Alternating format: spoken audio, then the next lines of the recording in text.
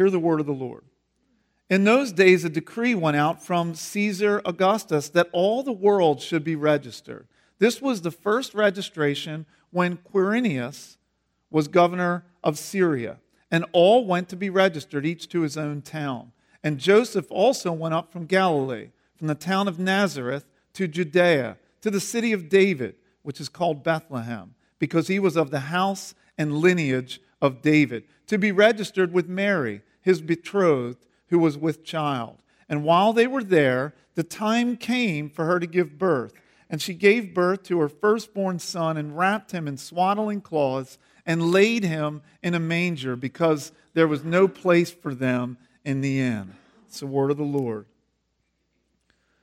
I want to focus on something that Luke writes. In those days.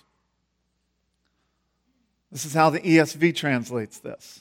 Some translations say, and it came to pass. Some translations actually say, in the fullness of time. Do you remember in Galatians, Paul said that? He said, in the fullness of time, God sent Jesus. Galatians 4. In the fullness of time. In the fullness of time sounds, when you think of that beginning, the account of someone's birth, reminds me of language we're familiar with. It reminds me of once upon a time. Once upon a time indicates a story is going to be told. Once upon a time, there were 4 little rabbits, Flopsy, Mopsy, Cottontail, and Peter. As soon as you say the words, once upon a time, everybody leans towards the speaker. I noticed this regularly when I'm preaching, but I particularly noticed it a couple weeks ago when I was telling the story of my friend Kurt and the Get Off Me. Everybody is leaning. Everybody's listening. Why? Because we love stories. We're wired for story. If we're not careful, we don't see the difference between once upon a time and in the fullness of time. And there is a difference. Once upon a time, though its great story, indicates a fairy tale, a myth. Many want to relegate the scriptures to a fairy tale, to a myth. Christmas becomes fairy tale-like for us, for many of us. We like that aspect of Christmas being a once-upon-a-time thing. I'm going to be honest, I love Christmas for a lot of nostalgic reasons. I love it for Jesus, but I love it for the fairy tale-ish myth of it. Don't you? I love Christmas. Christmas music started on Thanksgiving, and it's going to play until probably like the day after Christmas at our house. I love the fairy tale-ish nature of Christmas. And I don't think there's anything wrong with that. But if Christmas is just a fairy tale, if it's just put on the shelves as one among many fairy tales, then the story of Jesus really doesn't mean a whole lot. And it certainly won't get much done for you. Fairy tales don't do much for you when you're on your deathbed. Fairy tales don't do much for you when you hear it's cancer. Fairy tales don't do much for you when you're walking through a significant trial in life. If Christmas is just a fairy tale, then most of the people in this room are fools, Paul would say. We're banking our life on something that's a myth. What's the difference between once upon a time and in the fullness of time? Jewish literature had a commitment to understanding the redemptive plan of God taking place in real history, in real time. There's a difference between the way the Greeks understood history and the way the Jews understood history. Greeks understood history as being circular. Just repeats itself. The Jews understood history as being linear. The Jews understood history as a recording of the actions of God as true historical events. The Greeks didn't understand history that way. They were, you know your Greek mythology. It was scandalous for a Greek to think that God would become physically involved with humans at all. This is why Paul speaks about, to the Greek, it's foolishness. The idea of Jesus being, even his resurrection, the idea of a dead person coming back to life was something that the Greeks could accept. But the idea of God becoming man was something was scandalous to them. A God would never mix with humanity.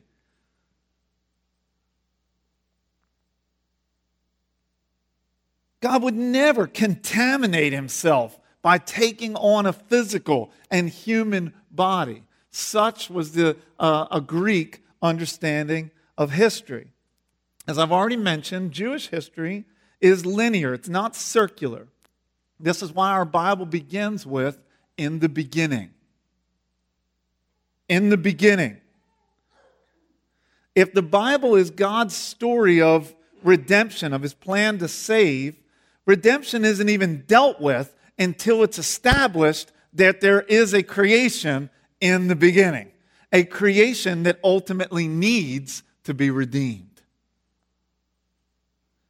To the Jew, history begins and moves to a point of consummation. This is important if we would understand in the fullness of time, in those days, and it came to pass. Luke is recording for us that in those days, in the fullness of time, something happened. And that something happened in time and in space. Luke has recorded this. He has taken time to research this. He tells us in the beginning that he's interviewed eyewitnesses. And what he is, as he begins to tell us of the story of Christ's birth, he wants us all to know that it happened in the fullness of time. It happened in space. It happened in time. It happened in history. It's real. It's not just a fairy tale. It's in the fullness of time. It's not once upon a time. Do you see this? He tells us that in those days a decree went out from Caesar Augustus. There really was a Caesar Augustus who ruled in Rome. There really was a Rome. There really was a man named Quirinius who was governor of Syria, which was a real place. There really was a Jesus, Christ of Nazareth, born in Bethlehem. The setting of the birthplace of Jesus is set in the context of real history, which makes him a real Savior. He's not just a myth. He's not just a fairy tale. He is real. So what Luke has done is he demythologizes the Bible. The birth of Jesus is set directly in the context of history. The fullness of time, one more point about this, and we'll talk about why it matters. The fullness of time, two Greek words used for time.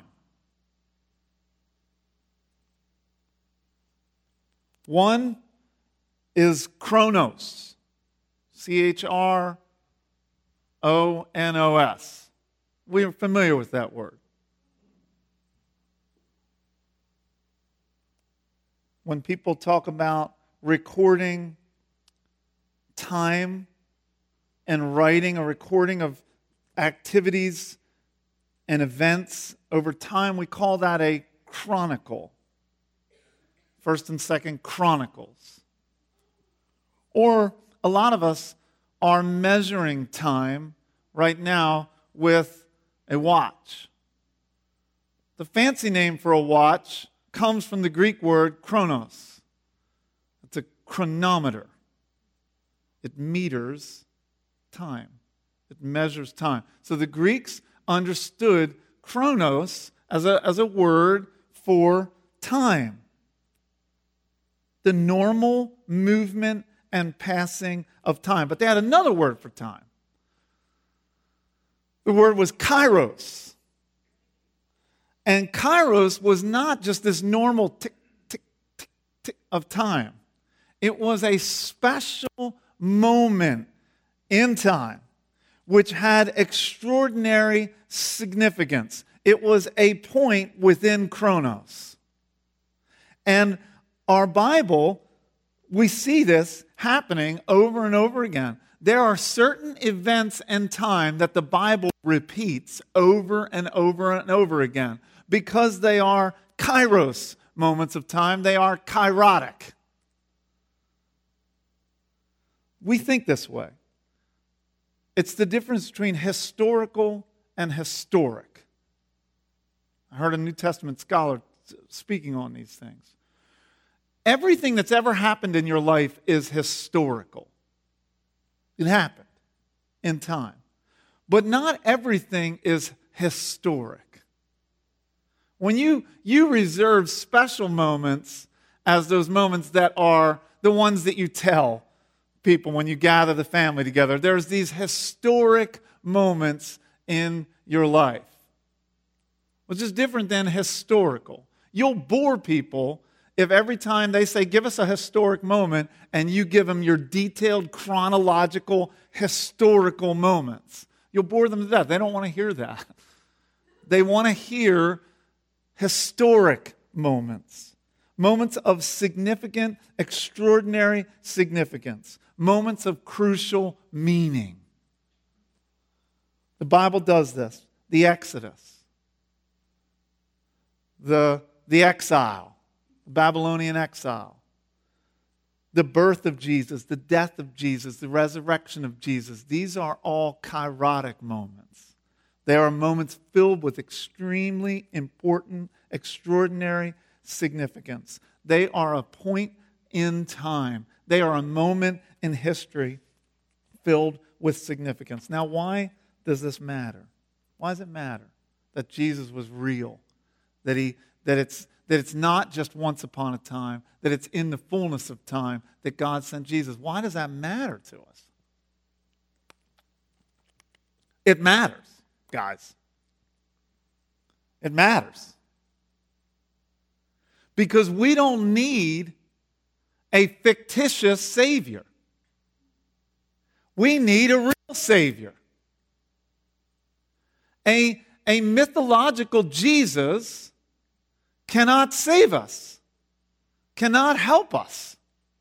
We need a real Savior because we need real help, because we have real needs, because we have real weakness, because we have real confusion, because we have real limitations. We need help. Does anybody feel that this morning? I was listening to John Piper on this idea that we need help this past week. His Solid Joys devotionals are like 2.5 minutes long. They're outstanding. You should listen to them. And he was talking about this idea of we need help. And it made me think of the fact, it made me think about Advent and the coming of Jesus as a real Savior. That's where we get our help from. We get our help from a real Savior. We need help because we're weak, because we're confused, because we have limitations, because problems come to us. Sometimes problems that we've contributed to. Sometimes problems that we didn't contribute to. These things fall upon us, and we need help in dealing with them. Anybody aware of your need for help this morning?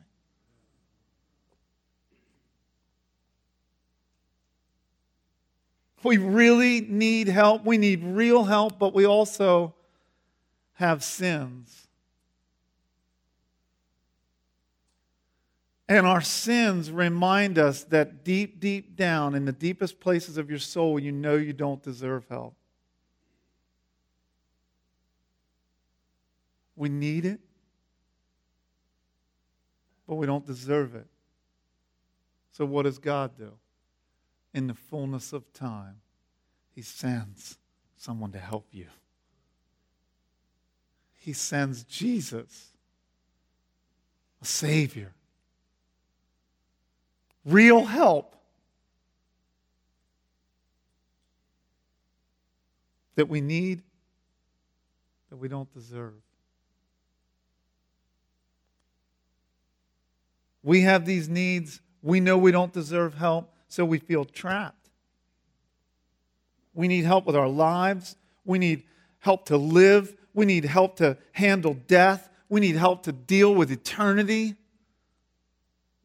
So I said fairy tales, they're not going to help us with that. See, we spend so much time. This is my concern for us. I was just talking with someone about this week. My concern for us and where we live and all the blessings that we have, it keeps us from ever experiencing any kind of discomfort at all. We drown out real problems with technology or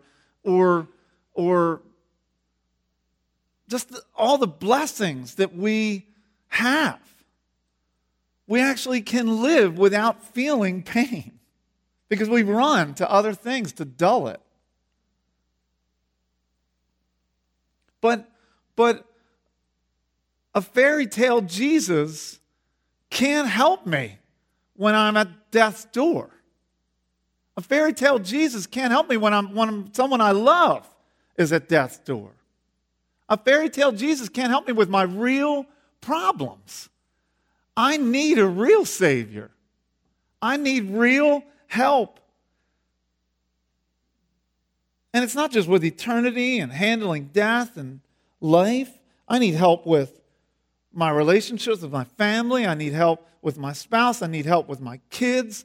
We need help with loneliness. We need help with our jobs. We need help with our finances. I mean, the list goes on, right? We need help. We need help, but we don't deserve it. And so what do? We either try harder, work harder, become Superman to try to overcome our challenges and our problems, or we try to drown them out with whatever we can think of. Technology, Christmas gifts, books, relationships, alcohol, drugs. We try to drown out, escape from the fact that we need help. Or we just fall into despair. We just fall into a sense of hopelessness. You've seen people do this. Maybe you've done it. You feel hopeless. But Jesus came to give you and me the real help that we really need. Aren't you glad? In the fullness of time, Christ came. And when He did, He made God's holy throne a throne of grace where we could find real help in our real time of need. You're not trapped. You don't have to be Superwoman. You don't have to drown out your sorrows with and the next thing you can find to try to escape. You don't have to give in to despair. You can have real help right here, right now. It's found in Jesus. And there's a whole room of people that have run to Him for help. And you can have that help too. It's available to you because of Christmas. It's available to you because of God's redemptive plan to send Jesus to be a real Savior. And He did that in the fullness of time. Amen? What I want to do now is just look, and I want to ask the guys to put the lyrics up to O Come, Emmanuel. We'll look at verse 1, and then we'll look at verse 3. This song is probably the 12th century, they think, but they can't identify the author. Doesn't that stink? Like if I wrote that song in the 12th century and people have been singing it, what about me? Like, I want some credit for that. Don't you want credit for the things you do? That's like at the office, you work really hard on something and a whole other group of clowns get the credit for it. Maybe not clowns. 12th century, originally in Latin. It's actually a mournful melody juxtaposed with a call to what? What are we supposed to do in that song?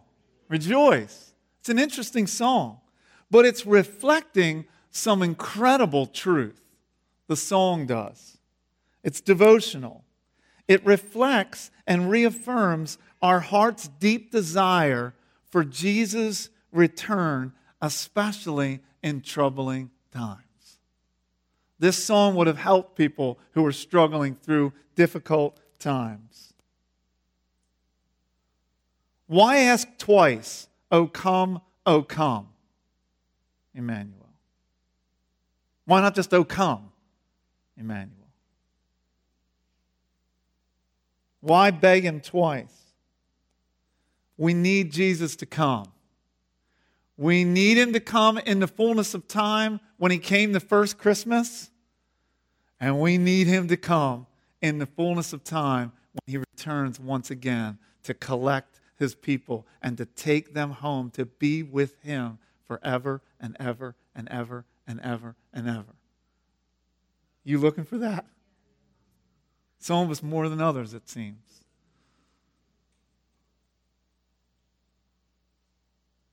Israel cried out in the first century for God's first appearance. Now, 2,000 years later, we cry out, O come, for his second appearance. And it's coming. It's going to be as real as his first coming. Because the Scripture tells us that it's going to happen in the fullness of time. The words say, O come, Emmanuel.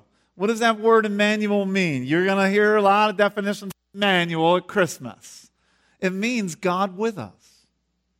The name that sums up what Christmas means for Christians. Emmanuel.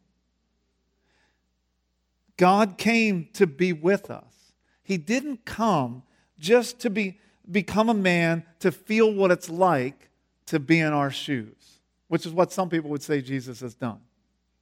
He needed to feel what it was like to live in our shoes. So he came. It's not just that we needed a friend in God. And becoming a man made Jesus more accessible to us. The Scripture tells us that God made him a servant. We'll think about that this Christmas season, but it's worth thinking about this morning. Infinite God, and Tom was referencing that in that Philippians 2 passage. Infinite God enclosed himself in Mary's womb for 9 months. Doesn't that make you just... How do you do that? Wrapped in rags and laid in a feeding trough for a bed. Picture baby Jesus on Mary's lap like I see many babies on your laps. That was Jesus on Mary's lap, needing to learn to read and write. Doesn't that blow your mind? The Greek historians they never could get their mind around that. That would never happen. God would never contaminate himself. God contaminated himself so that you could be set free from all that contaminates you. Isn't that amazing? In the fullness of time, he became vulnerable. He became our Emmanuel. It says, O come, Emmanuel, and ransom captive Israel. The Jews weren't searching for just a special cataclysmic event. They knew when Messiah came, he would ransom them. They longed for the ransom. God had seen their mourning. He'd seen them in lonely exile under Babylonian Rome, under Roman rule. Their warrior would soon be on the way. In the fullness of time, he came to ransom you from sin and from death. Praise him. You know, one of the things that I want to do is to help us all to apply content like this very practically. I think one of the things that Isaac did really well in his sermon a couple weeks ago is he gave us that Arlo. I've heard some of you talking about it. It's just real practical. Sermons should proclaim the gospel, but should push us to be practical as well. So how can we practically apply what's happening here? If you didn't read it yet, I want you to read it. You've been getting emails once a week. You got one from J. Russ this week. And in it, there's some helpful resources. He actually wrote an Advent devotional that families can use, or you could use, that follows the preaching series. He took time to write it. Use it.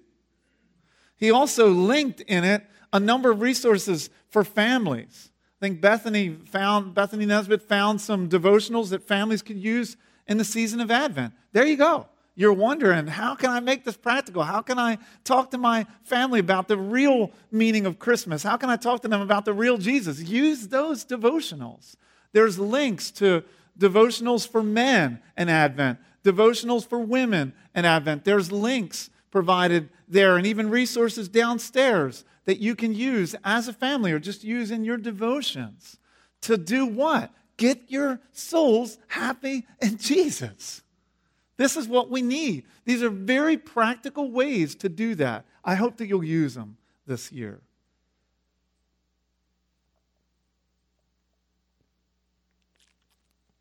What does it say? In ransom, and then it says rejoiced. Rejoice. It's a call to rejoice. Oppressed and languishing in a spiritual state of exile, the first century Jews could still carry on with a sense of expectation and hope that their Savior was going to come. Like a prisoner who weeps because he's discovered he'll soon be pardoned, but hasn't yet been pardoned. Rejoices. They rejoice through tears of exile. Tears still of a remaining sentence because they know that God is going to keep His word. In the fullness of time, all God's promises to you are going to come to pass. All God's promises to us are going to come to pass. Come cheer. Second verse. Or third verse, sorry. Speaks about come and cheer our spirits by thine advent here. The coming day of the Lord will be judgment. You say, how does that cheer? Many people would deny that God is going to come and judge. They don't like that idea.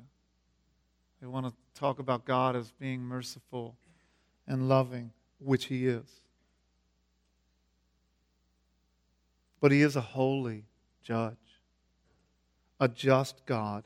And deep down, you want that. You want a God that's just because God is one day going to come and make all wrongs right. Aren't you glad of that? Aren't you glad that God is actually going to make things right? Think of all the injustices that have taken place just this week on the earth. God's going to do something about that. He's going to make all wrongs right. He's going to overturn the tables of phony human justice, and He's going to come and declare His judgment against a sinful humanity. And all those who are in Christ, that judgment will pass over you because Jesus took the judgment that we deserved so that we might escape it. Not only will we be spared the wrath of God if we're in Christ, we'll be vindicated.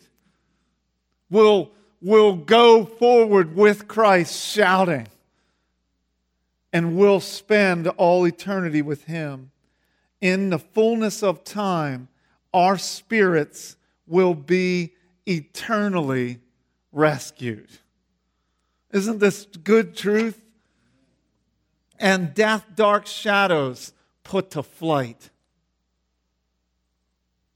Jesus didn't just defeat sin and evil. He conquered the greatest enemy to God's creation. The greatest enemy to God's creation is death. Jesus conquered it. We're waiting for Him. We're waiting for the final resurrection. We're waiting for Him to come. That moment when the dark shadow of death will be put to flight forever. No more pain. No more crying. No more sorrow. No more shame. No more death. Church, are you waiting for that day? Not only will God end these things, but He'll end future death. And not only will He end the idea of future death, but He's going to make it so that all past death is going to be reversed.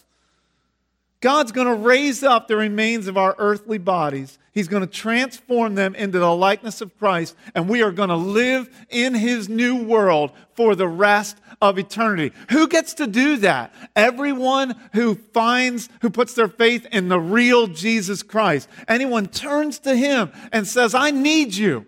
I need what you came to do. I'm sinful. I can't help myself. I need the help that you provided. Would you please forgive me? Would you rescue me? Those who take Jesus as a Savior will escape death forever and will live in His new world with Him for the rest of eternity. And when's that going to happen? It's going to happen in the fullness of time. Let me ask the band to return. The song calls us to rejoice. We can rejoice, church. We can rejoice right now, even 2,000 years later, after Jesus' first coming. We can rejoice even in the moments of our own pain and suffering that we experience in this broken world. Why? Because we have a real Savior. He's not a fictional Savior. He's not a once-upon-a-time Savior. He's an in-the-fullness-of-time Savior. So what do? We rejoice. We rejoice. Jesus is going to come again to get us. People of God, we should rejoice. We should be the happiest people in all of the earth. The long night of our exile, as the song says, will soon be over. The morning star has risen. The dawn will soon break. And night will be gone forever. This Christmas season, with one voice, with our hearts tuned, may we join with Christians all over the world and sing, O come, Emmanuel. The first and primary task, like Mueller said, of every single day of our lives is to get our souls happy in Jesus. We can do that by singing and reminding ourselves of the great truths of old. Let's do that together.